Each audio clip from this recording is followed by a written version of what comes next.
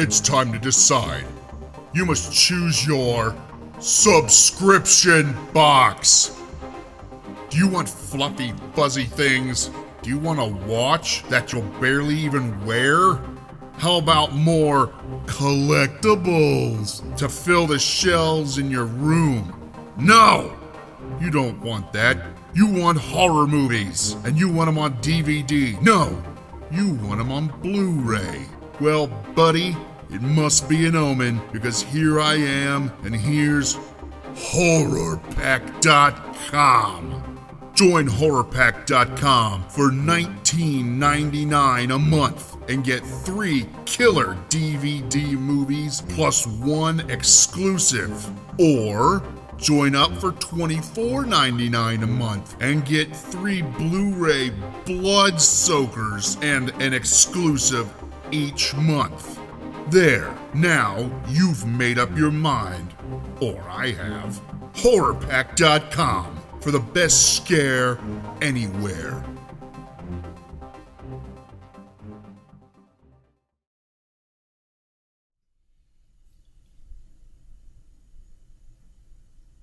And that's room tone. There you go. There you go. Cue music.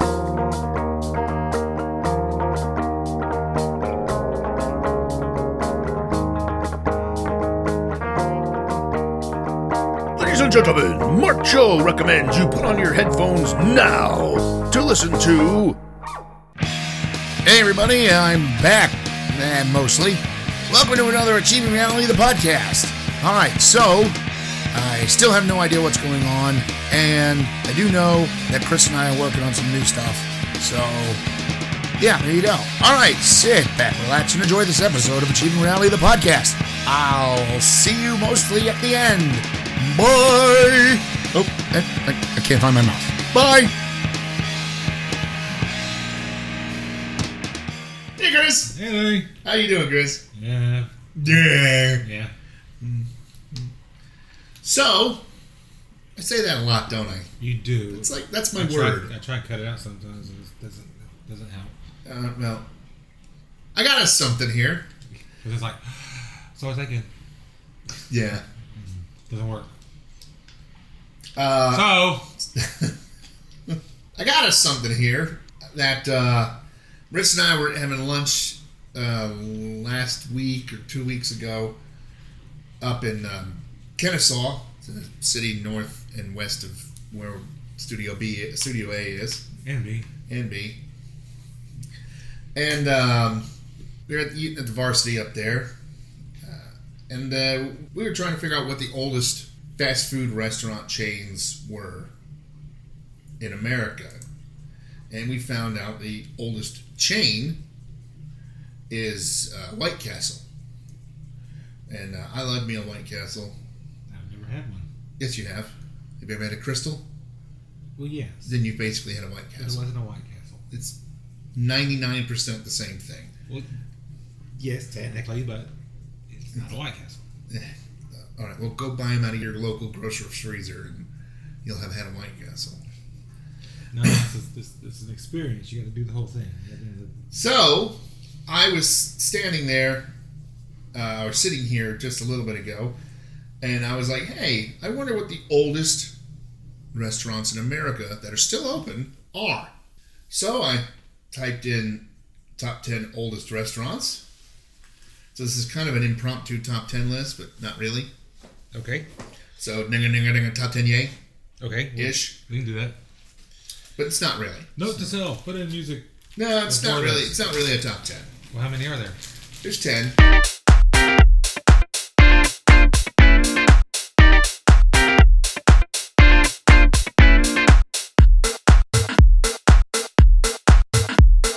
So, since you love my so's, So, now this is a no. Where are you going? over here. This is in no particular order. It's not even in Bam. what? Bam. Vamp.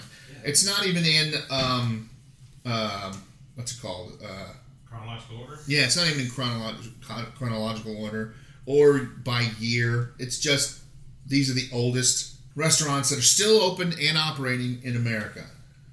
So the first one that they have Number listed. one. No. Number 10. No. Stop. No. There is no chronological to this. The first one listed is Lewis's Lunch. It's from 1895. It's in New Haven, Connecticut. And it says, take a trip to Lewis's Lunch for a burger of historic proportions.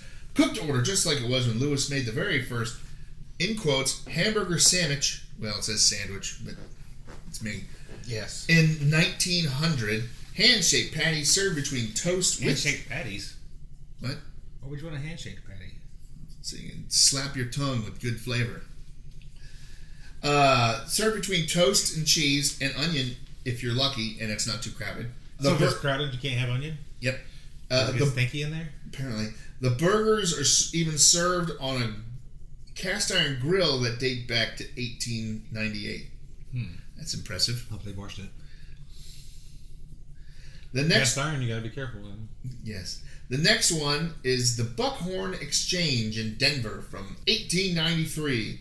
Henry Shorty Scout Zeitz opened the Buckhorn Exchange during a time when cattlemen, miners, railroad workers, silver barons, Indian chiefs, drifters, and businessmen all dined under the same roof. The restaurant was given the first liquor license in the state of Colorado, and the food menu remains mostly unchanged to this day.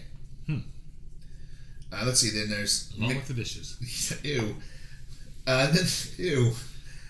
Then there's McGillen's Oldie Ale House in 1860 in Philadelphia. The oldest continuously operated restaurant and tavern in Philly. McGillen's opened its doors the same year Lincoln was elected. In 1960, just a few years after the Liberty Bell cracked. The spot was originally called the Bell in Hand, but patrons began calling it McGillen's after the owner, William McGillen. He and his wife raised their 13 children upstairs from the tavern, but eventually the restaurant expanded to include their living space as well as the Oyster House next door. That's actually pretty impressive. 13 freaking kids. Kind of sad, because I really like that oyster place. Yeah. Brightbox Country Dining in Ball Town, Ohio. 1852. Let's see. This was established. Everything sounds like it's getting closer. This was established in 1852 in Ball Town under a permit issued by Millard Fillmore. Employee Jacob Brightbox. My friend went to his University of College.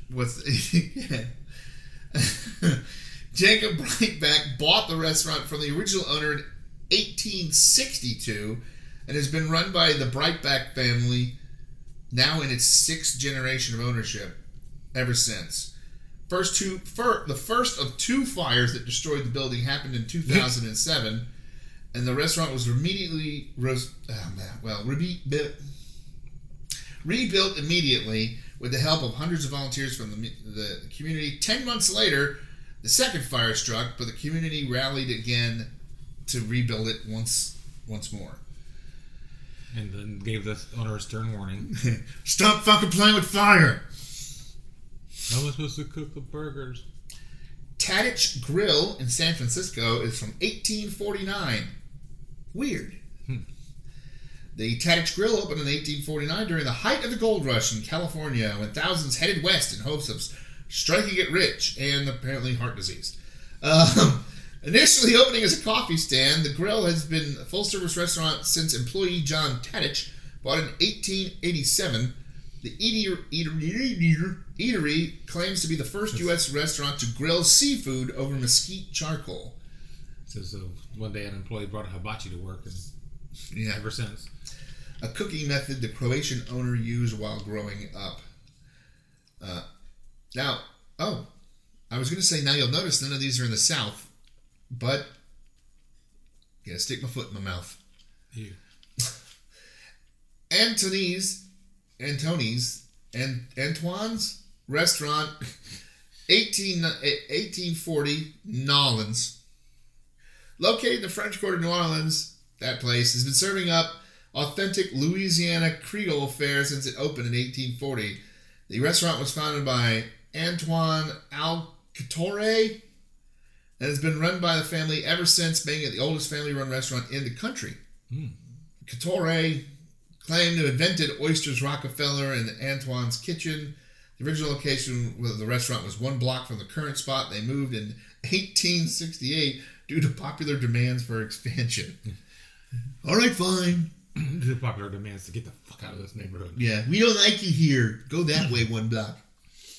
Union Oyster House, 1826, Boston. Wow. Before turning into a restaurant, this building held at the sign of the cornfields a formal dress store. Oh, that's the name of the dress store. At the sign of the cornfields. In 1771, a printer named Isaiah Thomas, was he a basketball player? Used the second floor to publish a newspaper called the Massachusetts Spy. Woo! The original name of the restaurant was the Atwood and Bacon Oyster House, but quickly changed to the Union Oyster House. During the Civil War. Mm-hmm. Restaurant claims that the toothpick was popularized here after a businessman imported the picks from South America and hired an eager Harvard University student to dine. Hired the students to dine at the Union Oyster House and request the convenient teeth cleaning tools. That's weird, but kind of interesting. 1776, Essex, Connecticut, the Griswold Inn. Okay. You go there and Grandma's still up on the roof. It's one of the oldest continually run restaurants in the nation. The restaurant and inn was founded in 1776. Weird. To provide shelter and sustenance. Well, I don't get much older in this country. No. Well, if you could go to 1400s or 1500s, but that's already probably been destroyed. And what would be this country? Yeah, technically. Let's see. The Griswolds. Under new management. The Griswold has served such esteemed guests as George Washington. They all say that. Yeah. Mark Twain, Albert Einstein, and Katharine Hepburn. And Katherine Heigl. It continues to serve rustic American fares decorated with many of the building's original fixtures. That's actually impressive. France's, this is I'm also probably pronouncing wrong, Tavern, 1762. That's older. That was another country. First building constructed on this property, currently located in New York City's financial district, was the home of New York's Mayor Stephanus von Cortlandt. 1686. Cortlandt gave the house to his son-in-law in 1700, who eventually sold it to Samuel Francis. Francis renovated the building and turned it into a tavern and restaurant in 1762. It was a frequent meeting place of the Sons of Liberty before the American Revolution. And the most historical event to take place in the restaurant on the evening of December 4th, 1783, when the tavern held a congratulatory dinner for George Washington and his troops after they punched the British Army in the face. After they bombed Pearl Harbor. Let's see. And finally, this one's the oldest. White Horse Tavern, White Castle. 1673, Newport, Rhode Island. The building that houses the White Horse Tavern was constructed earlier than 1673, but it didn't open as a tavern and restaurant until that year when William Mays bought the property. The name White Horse Tavern didn't come along until Jonathan Nichols bought the restaurant in 1730 and renamed it. It's registered as a National Historical Landmark by the National Park Service. So there you go. The top 10 oldest restaurants in the United States. Yeah. I do kind of want to go to this Lois's lunch, though. But not very funny. Well, it's not... Not everything has to be funny. No, it doesn't. That's why we list ourselves as a comedy. Well, sometimes we have interesting stuff. Jerk. Yeah, I'm just looking out for listeners. Shut up. No, you're not. You're just doing it to make fun of me. That too. Dick. Yep. Alright, so there you go. Apparently my very unfunny, hate-filled list of the oldest restaurants. Well, restaurants. Why you gotta be a hater? You're the hater. I came out with something that I found interesting, and you pissed all over it. And now I got to go get a new laptop. But so there you go. Cue old restaurant music.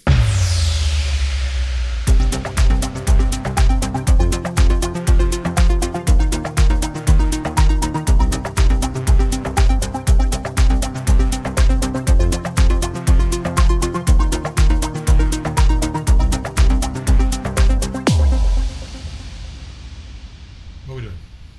Waiting on you. You know me. You could be hours. Well, I hope you show up soon. Me too. All my stuff's in my car. Well, it's okay. You're not that far of a walk away. Dryer's still going. It is. I guess we should do another bit then. Waiting for you. Oh. Okay. Hey, Henry. Oh, there you go. Hey, Chris. How you doing? I'm all right. What you doing? I was texting Skip, That guy again. but I'm in a... The one that never comes on the show. It's because, weirdly enough, he doesn't like to hear himself talk. No, like Harvey. Yeah. So, we're going to do another Neils of the Weird. So just in case Neil ever shows back up again. ever shows up again, I know he read it at one point in time. But it's I get all these weird stories out of News of the Weird, over 100% bizarre but true stories that reveal weirdness everywhere.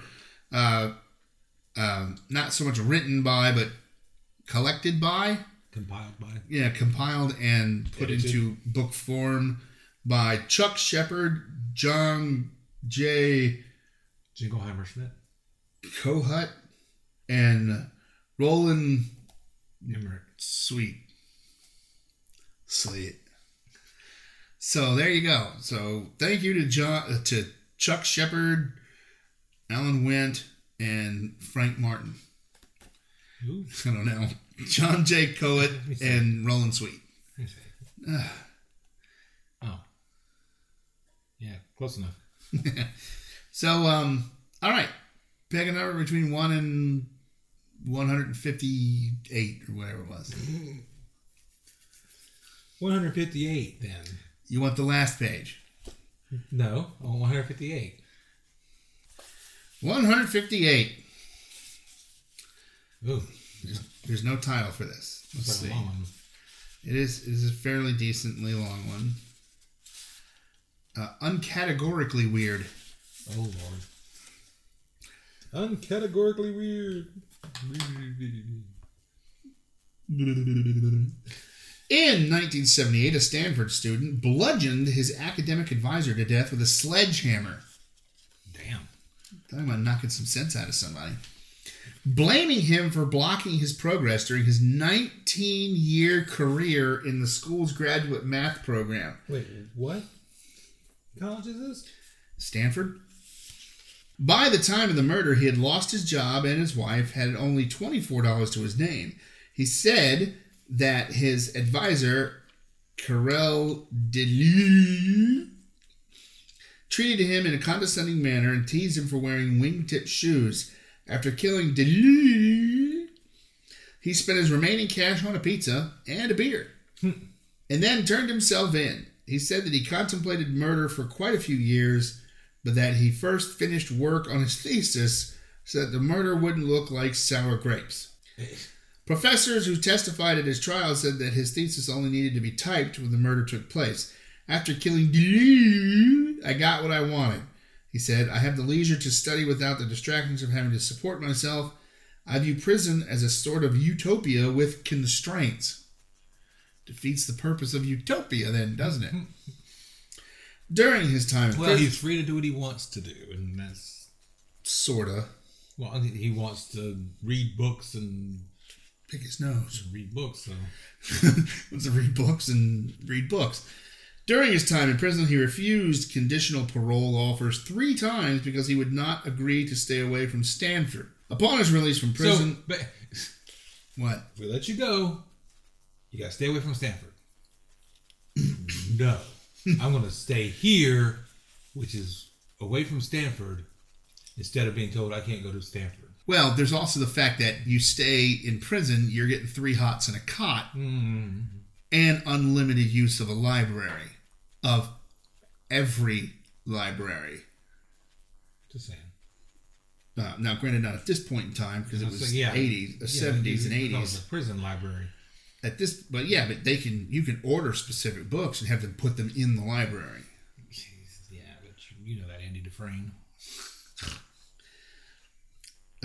Let's see, where was I? Upon his release from... All he got curious about is that stupid poster. Upon his release from prison in 1985, he said, "I have no intention of killing again. On the other hand, I cannot predict the future." Well, that's kind of smart. I guess. Like, yeah, I'm not going to kill again, but, you know. You never know. That'll keep people from going over there and making fun of his wingtip shoes. The last guy went over there and gave him shit about his shoes. He killed with a sledgehammer. Bludgeoned with a sledgehammer. He killed him. Knocked some sense into him. Knocked the sense out of him. Say he's very sensitive about his shoes for some reason. Apparently, it spent 19 years in college. I'm gonna say he's like, maybe lay off the shoes, guys. Maybe lay off the college, dude. You want another one? What is he, Van Wilder? What? No. Do you want another one from the book? Sure, why not? Pick a page. 64. 64. Wait a minute, I think that was what we picked last time.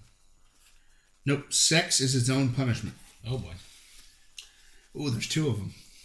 Transvestite. That started off good. James Kubiak of Olmsted Falls, Ohio. Take 2. What the hell did that come from? Transvestite James Kubiak of Olmsted Falls, Ohio. Or Jenny. Not necessarily. Was killed when he tied himself to a railroad track to masturbate and was not unable to tie himself before the train came along and hit him. Seems a bit extreme. It's been odd. I'm trying to figure out how are you humping the track? Don't know. Or are you like all tied down except for one hand? I don't know. And like, are you lengthways or this way across the track? I'm gonna contemplate it. Why not? Because That's not a good read. That's a book. Read the book. I did. I just read you what was in the book. That's the whole story. That's all we were given. Details, folks. Details. All right. Well, here's the second one on number 64. A Norwalk, Connecticut man won a workers' compensation award after catching AIDS while working in Zaire. Well, that'd be the place to catch it. He claimed he contracted the condition because of numerous sexual liaisons with local women procured by his employer for its workers. So basically, I've never seen a benefits package like that. your boss is a pimp. Never seen that in my benefits package. Well, it's because you're not in Zaire. It's not even in the bottom in the fine print. Like, in case of trip to Zaire. So, okay, well, yeah, if his employer hooked him up with infected women, I guess technically that could be a workers' comp. That's not a whole lot of condolence there, but... No, I don't feel bad for you at all. You didn't have to fuck these women. No, you didn't. Didn't have to do it with unprotected either. Just saying, I guess if your employer hooked you up with them, that qualifies as a workman's comp. He wasn't actually on the job unless he was actually on the job, but his job wasn't part of his job, I'm pretty sure. No, he said that these were hired by the boss. Yeah, but not as part of his job. No. So I guess maybe he's in a mine? Oh, yeah. But how would you... Most people don't get transferred to Zaire to work in a mine. You go to Zaire and you sign up. I don't know. Maybe he was there to oversee. But then he's the boss. Well, no. Like, the guy runs the mine, and you Owns come the mine. Runs the mine. This is whatever company he works for owns the mine. they send him over there to oversee what's going on. The guy who actually runs the mine hooked him up with these people. I don't know. No, you have to do another one because that wasn't funny. All right, pick a 12. I'm doing it fast, so you had to put your phone down halfway through your text message. No, I'm still typing it. 1, 2, 3, 4, 5. I got 6 on this page. Holy crap! What's the category? I don't know yet. Let me look. Really short things. Appetizers. Smooth reactions. Okay. So these are all going to end with Billy D. Williams. Unless it is. Start with the top one. Okay, well, thank you. Godfather? I've been a big fan of yours, sir. Could you sign this? You could have got $50 and don't talk to me. 60. 70 now. Anthony Tate, a 4-year member of Alaska's Hells Angels, went into the Crazy Horse Lounge in Anchorage. Wait. The Alaskan Hells Angels. Yeah. You think instead of like regular leather jackets, they have like parkas? Mucklucks. Oh no, that's the boots. No, they wear those big furry coats. They're anoraks. In order to beer, the strip joint's bouncer told Tate he'd have to take off his leather jacket or leave. Oh, I guess that answers the question. Tate responded to the challenge to his biker's colors by suing the bar. It's not it's a very Alaskan thing, but it's not a very Hells Angels thing. No, the Hells Angels got really litigious there at one point. I guess. But this is one guy. This isn't like all of them. And he's only been a 4-year member. He's very proud of being a member. Yeah, well, the fact that he got his colors that quickly is actually impressive. But still. I guess I would have just left the bar and went to another one. Or ordered a beer to go. I might have just taken the jacket off. No, I can understand why he didn't. I just don't understand why he didn't just leave. Well, maybe and bars, like shit in the chair or something. Maybe bars are few and far between up there. Well, it is Alaska. He's like 60 miles to the next bar. All right, here's the next one. A police psychologist in Lima, Peru, said he was so revolted by the confessions he heard from one alleged mass murderer that he took off his belt and used it to strangle the suspect. Holy shit. In the jail cell. Holy crap. Any idea what the guy did? Well, he was a mass murderer, an alleged mass murderer, so murdered a lot of people. Okay. Actually, technically, a mass murder means you've murdered 3 or more. Isn't that weird? I think 3 should not be the cutoff. I think it should be 5. I know it's only 2 more, but 3 still sounds like you're just kind of ramping up. Killing 3 people at one time is kind of a bad thing, Larry. All right, so where was this? Lima, Peru. Let's try this. Maybe the guy deserved it. Well, he was an alleged mass murderer, so yes. All right, was there another one? There's a bunch more. No, I mean, was there another one on that page? Yes. Okay, let's go for the comedy gold, Larry. Woo! Whee!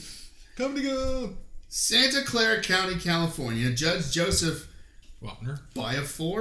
Beaufort added 6 months to 300-pound David Todd Brown's 2-year burglary sentence after Brown reacted to the punishment by dropping his pants and mooning the judge. 300 pounds? At 300 pounds. Well, wait, he could be 300 pounds like, or he could be 300 pounds like, big I'm muscular thinking guy. he's 300 pounds. Because, I think he's 300 pounds. Because burglary is not really a good career choice for someone who's that weighty. Unless you're like a football super player. flex, yeah. But he did moon the judge, which is humorous in and of itself. It might not be comedy gold, but it's definitely comedy bronze. Well, it's also pretty damn stupid.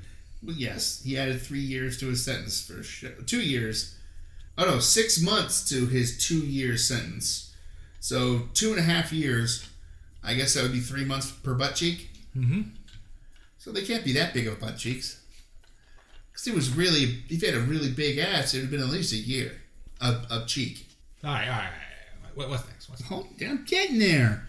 No, you're not. That's why I'm currently going. Yeah. Go on. Look, just because you're in a rush doesn't mean I am. A neighborhood panhandler in Lansing, Michigan. Yes, McChicken, asked a bank teller for 50 cents for a beer. Thinking she heard him said, "Give me your money." Wait, what? I guess give me 50 cents for a beer. Maybe she just heard "give me" and panicked. Maybe. The Templar? The Templar beheaded the man. The teller? And then knelt before God. Thank you, O Lord, for giving me the power to destroy this evil panhandler. Giving me the opportunity to kill this poor panhandler. The teller emptied her cash drawer and handed him over $1,300. The panhandler, who prosecutors say committed no crime, had already spent the money by the time the police found him. How in the fuck do you spend $1,500? Well, even in an hour, how do you spend $1,300 if you're a panhandler? You're either buying everybody in your little group, like Ripple, which means you've now spent $10. He bought pharmaceuticals. Probably. Or maybe he, bought a used car. No. Yeah, it's like... To live in the used... Well, he's in Lansing. He can just grab a used car off the street. Maybe you have to say, hey, I got this much money. I could buy me a Pinto or something and live in it. I could buy me a van. Live down by the river. Yeah, well, yeah. I mean, go into one of those buy it now places, give him the $1,300 and said, hey, can I get that? And I was like, yeah, go for it. Yeah. All right. Late for his golf game, a Sebastopol, California. How do you know if you're late for a golf game? Well, it starts at a specific time usually. Yeah, you can catch up. A Sebastopol, California man rushed to join his foursome at the fourth hole. His irritated partner, who was also his best friend, greeted him by clubbing him with a 5-iron and a 7-iron, breaking his arm and bruising a kidney. So he broke the one club and then picked another club. Apparently. Seems like at the point where you break the club, you would actually have a moment where you go like, oh shit. Yeah. I probably shouldn't be doing this. Yeah. How mad do you have to be about this guy showing up late for a golf game that you reached for another club instead of coming to your senses? I have no idea. That's crap though. I'd be like, and you were my best friend. And you were my best friend. Now I'm going to show up at your house and shoot you in the kidney. And then I'm going to tell everybody I thought you were a raccoon. You're my best friend. You show up late for our golf game. You know, it's the only time I get to get out. So here's the last one on the page. Jerk. It's only 2 lines long. That's 2 lines, schmuck stories. A Crown Point, Indiana man became so mad when his wife got a parking ticket that he caulked shut 102 parking meters. That's a good one. How has nobody noticed this at 74? Well, we don't know what time he did it at. If he did it 4 a.m, no one's going to be around. But you got to think about it. I mean, you can think where he is. Crown Point, Indiana. There's only 8 people that live there. Yeah, but how many parking meters could there possibly be on one street? Well, apparently 102. Well, no, there's not 102 parking meters on any one street in that place. He had to be going around and around and around. Well, maybe he went to every parking meter in the town. Just follow the square around. That's my point. When you figure in travel time, he had to be at that a while. Well, he's probably got out of his car, and then just started... for all we know, all he did was he had the caulking gun. It just went bead, bead, bead, bead, bead, and it wouldn't go as long. It wouldn't take as long. But I'm talking about traveling to 104 parking meters. 102. 102. All right. That was it, man. Okay, well, cue music. Oh, I thought you were still talking. Cue music.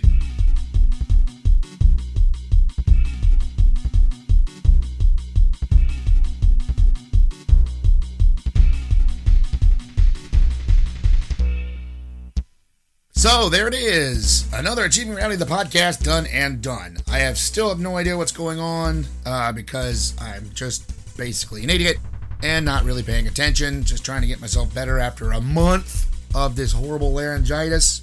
So for Chris, parentheses, everybody else involved, I'm Larry saying Auf Wiedersehen.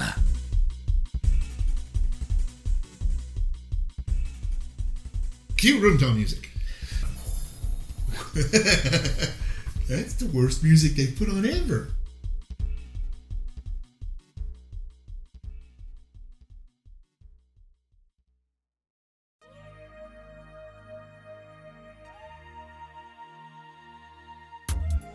Hey everybody, Larry here from Achieving Reality, the podcast. So you've missed the last few episodes, have you? That's cool.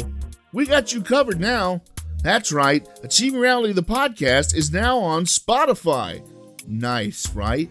So, now you can listen to us on Podbean, Google Play, Google Podcast, and iTunes, and Spotify. We're growing and growing. I mean, wow.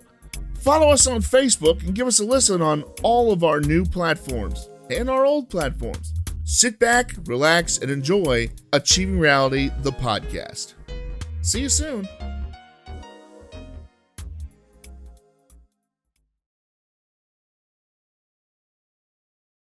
Auf Wiedersehen.